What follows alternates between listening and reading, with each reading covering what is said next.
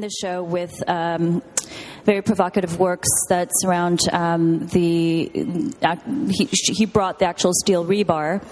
It's the big installation at the end of the show called Straight, where he brought the actual steel rebar from the perished sites in Sichuan and actually straightened each individual rebar to kind of make a political statement of the way in which the buildings were not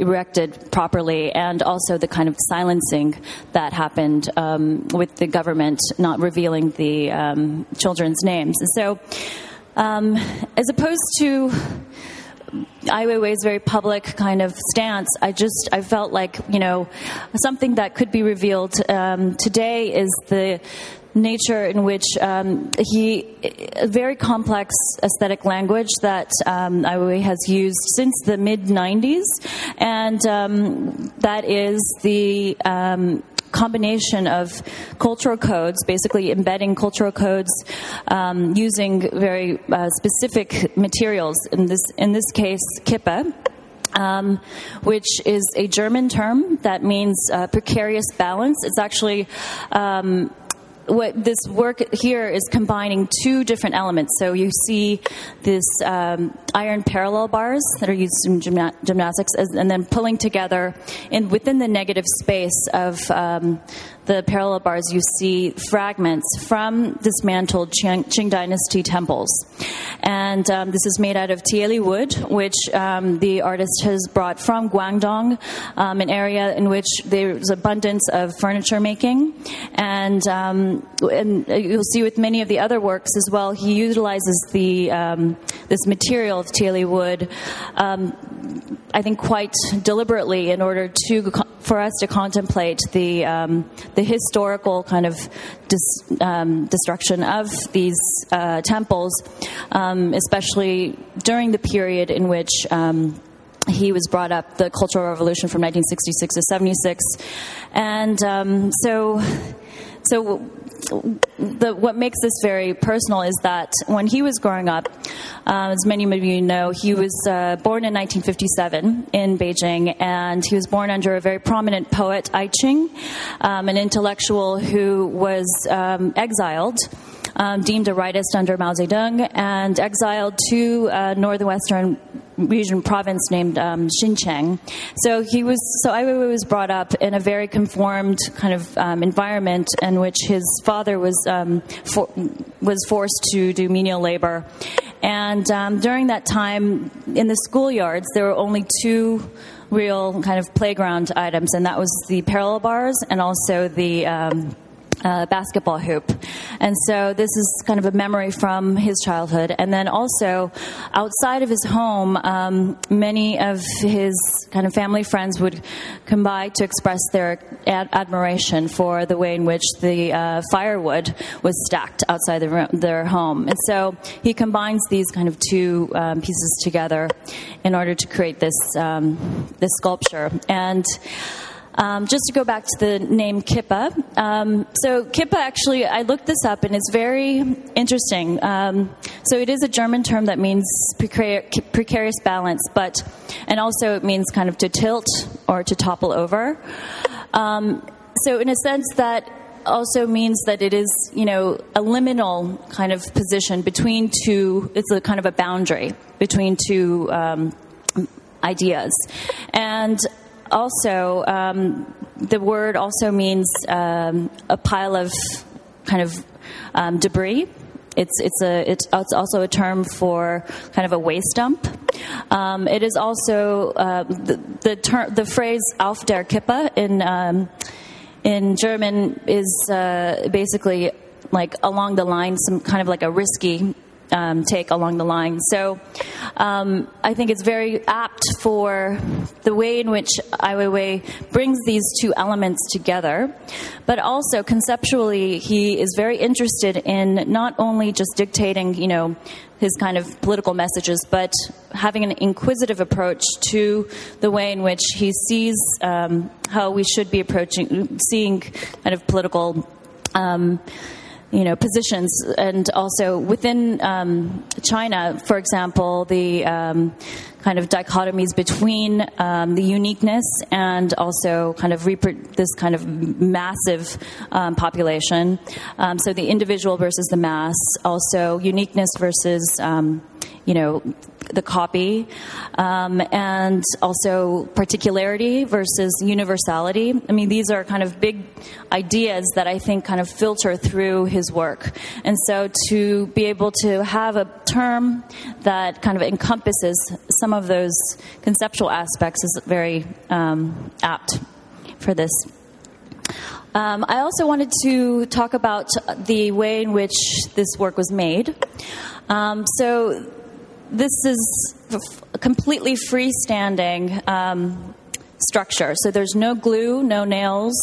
This was actually brought into the museum with 7 crates that were filled with these fragments of iron wood. And they were basically just scattered around the floor. Thousands of pieces. And there's one carpenter who has been working with Weiwei since basically for 18 years. And he is the only person that can do this. And every time this work is installed, it's different because of there's no numbering system, there's no sequence. So it's basically up to him. And basically what happened was we had this parallel bar installed, and then he put these kind of thin boards on either end of the parallel bars, and then at the corners he just dropped a white string. And then he began filling the kind of negative space. And it was just kind of, this. He would be doing aerobics and kind of singing, and he was kind of in his own zone, and he was just able to have this very, physical alignment and relationship with the ways in which the fragments would be put together and stacked. And along the floor, I was watching him, and basically he would have, it was all kind of categorized by different sizes. And so he was able to kind of, eye which pieces would be able to go where, but he would kind of test things out along the way. And so it took about 5 days total. We have a lot of photographs. The artist is very much into documenting his installations. So if you've seen the third floor, we have a piece called 258 Fake. It's the 12 monitors of digital photographs. And in one of those monitors, you can see the installation process. So there are pictures that, document the process. And also in the catalog, I believe we have some documentary photographs yes. I know, it would have been great to see the video.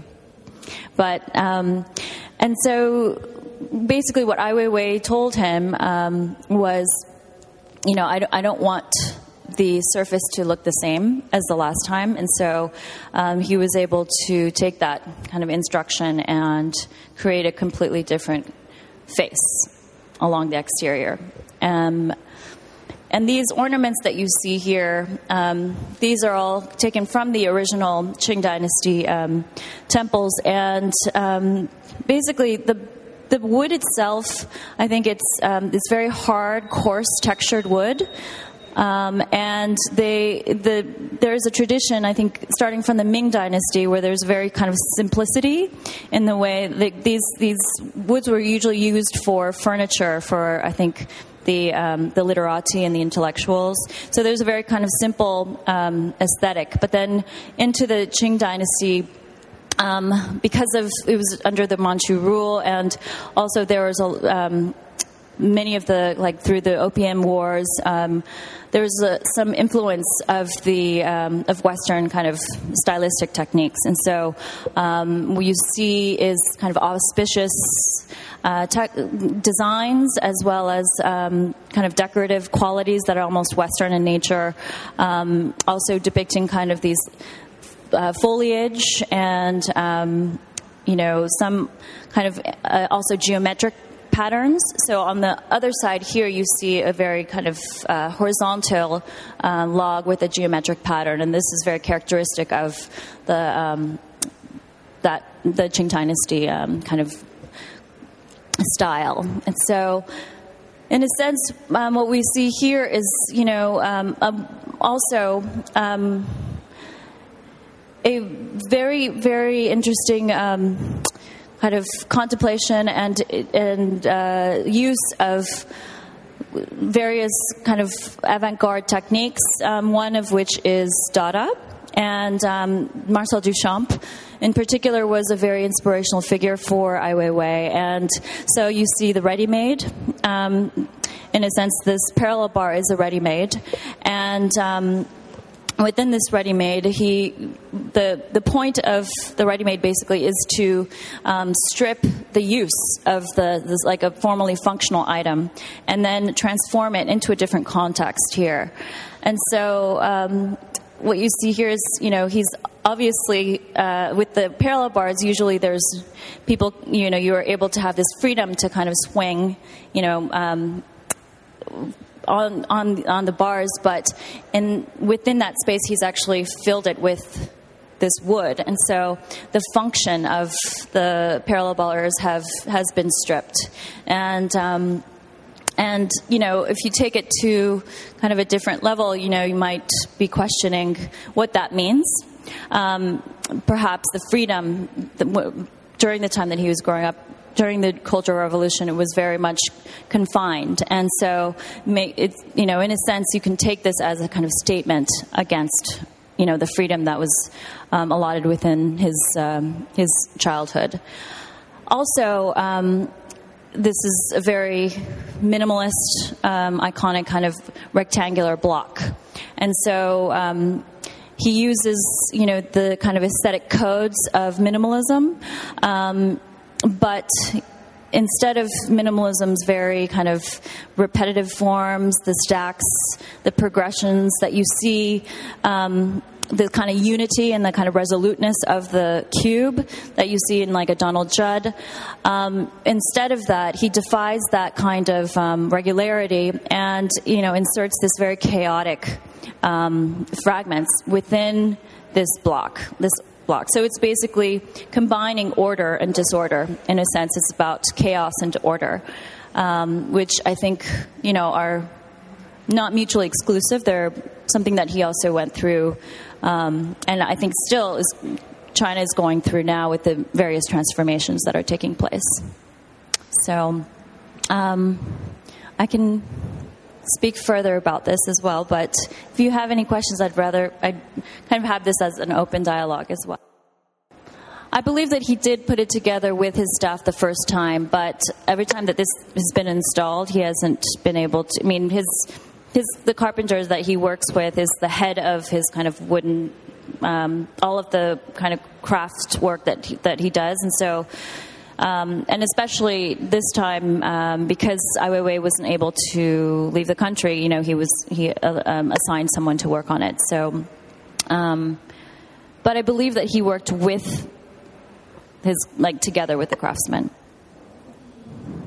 And also, I should point out that this is a unique piece. There's a lot of works by Ai Weiwei that are there are many series.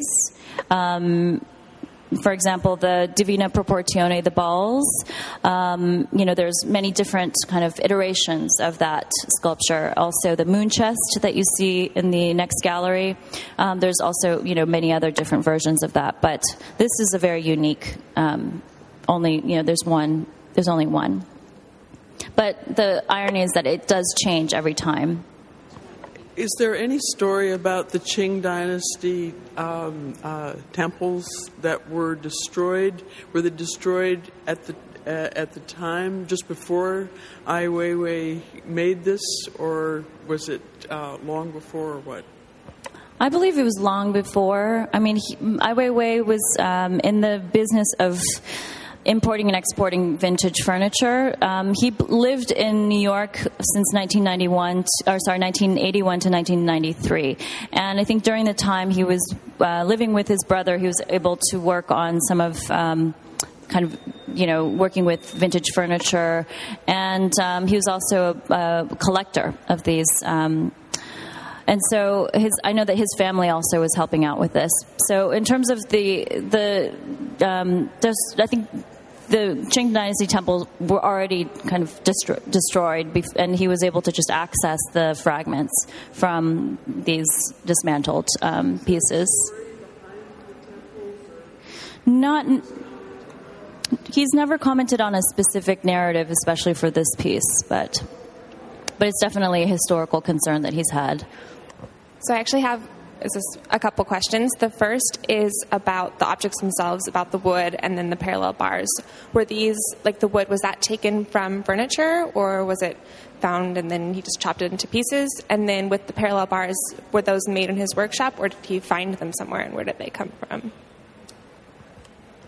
The wood, I think, is taken from the actual architecture. It's not furniture. I think it's just like the columns. So if you look at, for example, China log, that is made out of 8 different columns from a Qing Dynasty temple. And so in this case, I think that those columns were broken down. And as far as the parallel bars, I don't know exactly where he got that from. I mean, it looks like it's old, and it was probably also discarded, judging from the rust. A visitor asked me earlier if there's a specific reason that they were taken from temples and that religious connotation, or if if the pieces are wood from temples because of the quality. Is it more like because of material purposes or conceptual purposes? I think I do know that Ai Weiwei starts with the material. The material is very, very important to him, and I don't think that the religious aspect is as important. But I should say that the Qing Dynasty temples were also, a cultural heritage. Obviously cultural heritage. That at the end of the fall of the dynasty, it was the last imperial dynasty from 1644 to 1911, and then China became a republic, and I think that past had basically been. Under Mao and the revolution in 1949, I think that a lot of these kind of cultural heritage and elements were quickly kind of purged. And so it's, I think, more a statement against that silencing or, that purging. Not necessarily about I'm sure that there are religious kind of, connotations, but it's not as prevalent as much as the kind of material aspects. I think you can't really separate the two as much either, but... Are these pieces how he found them, or did he cut them up for the sculpture? That's a good question. I'm not entirely sure if he... I know that he found them as fragments, but I'm not sure if he further cut them. I don't know. I don't think that they were cut in order to make this perfect shape, because every time that is... But I'm not sure about the further, cutting. I have a feeling that they were all found this way, and they were discarded, and then he basically bought all of them together and used the pieces. And also, I should say that we have all the fragments in the crates, but he didn't use everything. The carpenter didn't actually use every single fragment. It was basically in order to make this. So, the history of art. We have the Earth period, and we once had an exhibit here at the Hirshhorn. It wasn't that period, but I remember that the artists would send the things. They didn't send a craftsman. The curator had to put the show together, and if they didn't have enough pieces, they went out in the street and found pieces to add to the blueprint. So I feel like this has a history besides Duchamp in it. No, you're right. I was also thinking about, you're talking about land art and also just the post-minimalist process art, and the period, I think, like late 60s, early 70s, when the artists were basically submitting plans, and then they would, it's very site-specific in a sense that some of the materials would be found locally, and then they would arrive, or maybe, they wouldn't be here, but they would have someone put it together for them. Yeah.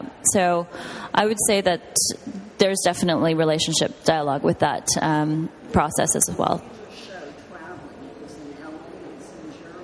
Yes, it's called Ends of the Earth. Yeah. My professor actually is the curator. Yeah, you're right. I mean, I think this is wood and using natural wood, so that's true. I mean, I would put it in that category, but. Has the artist commented on how the carpenter's interpretation and own personal experiences, how it's been interjected into the work just because it's been remade and remade? And well, I think in follow-up to the last question, I mean, there's a whole history of, even beginning with Duchamp, this idea of originality and artistic, authorship. And I think Weiwei understands that the concept itself, or the kind of idea that, it derives from him, and the execution doesn't necessarily have to be him. And so, it becomes a kind of collaboration, you might say, but in a sense, in a way, like he came up with kind of the, architectural frame, and then the execution was done by the craftsman. So, but as far as like creative interpretation, I mean, I think it's all part of it, The fact that the work changes, it's also out of the artist's hands. And yeah, I mean, every time it changes, it's all part of the work. Well, thank you very much for coming. Thank you, Mika.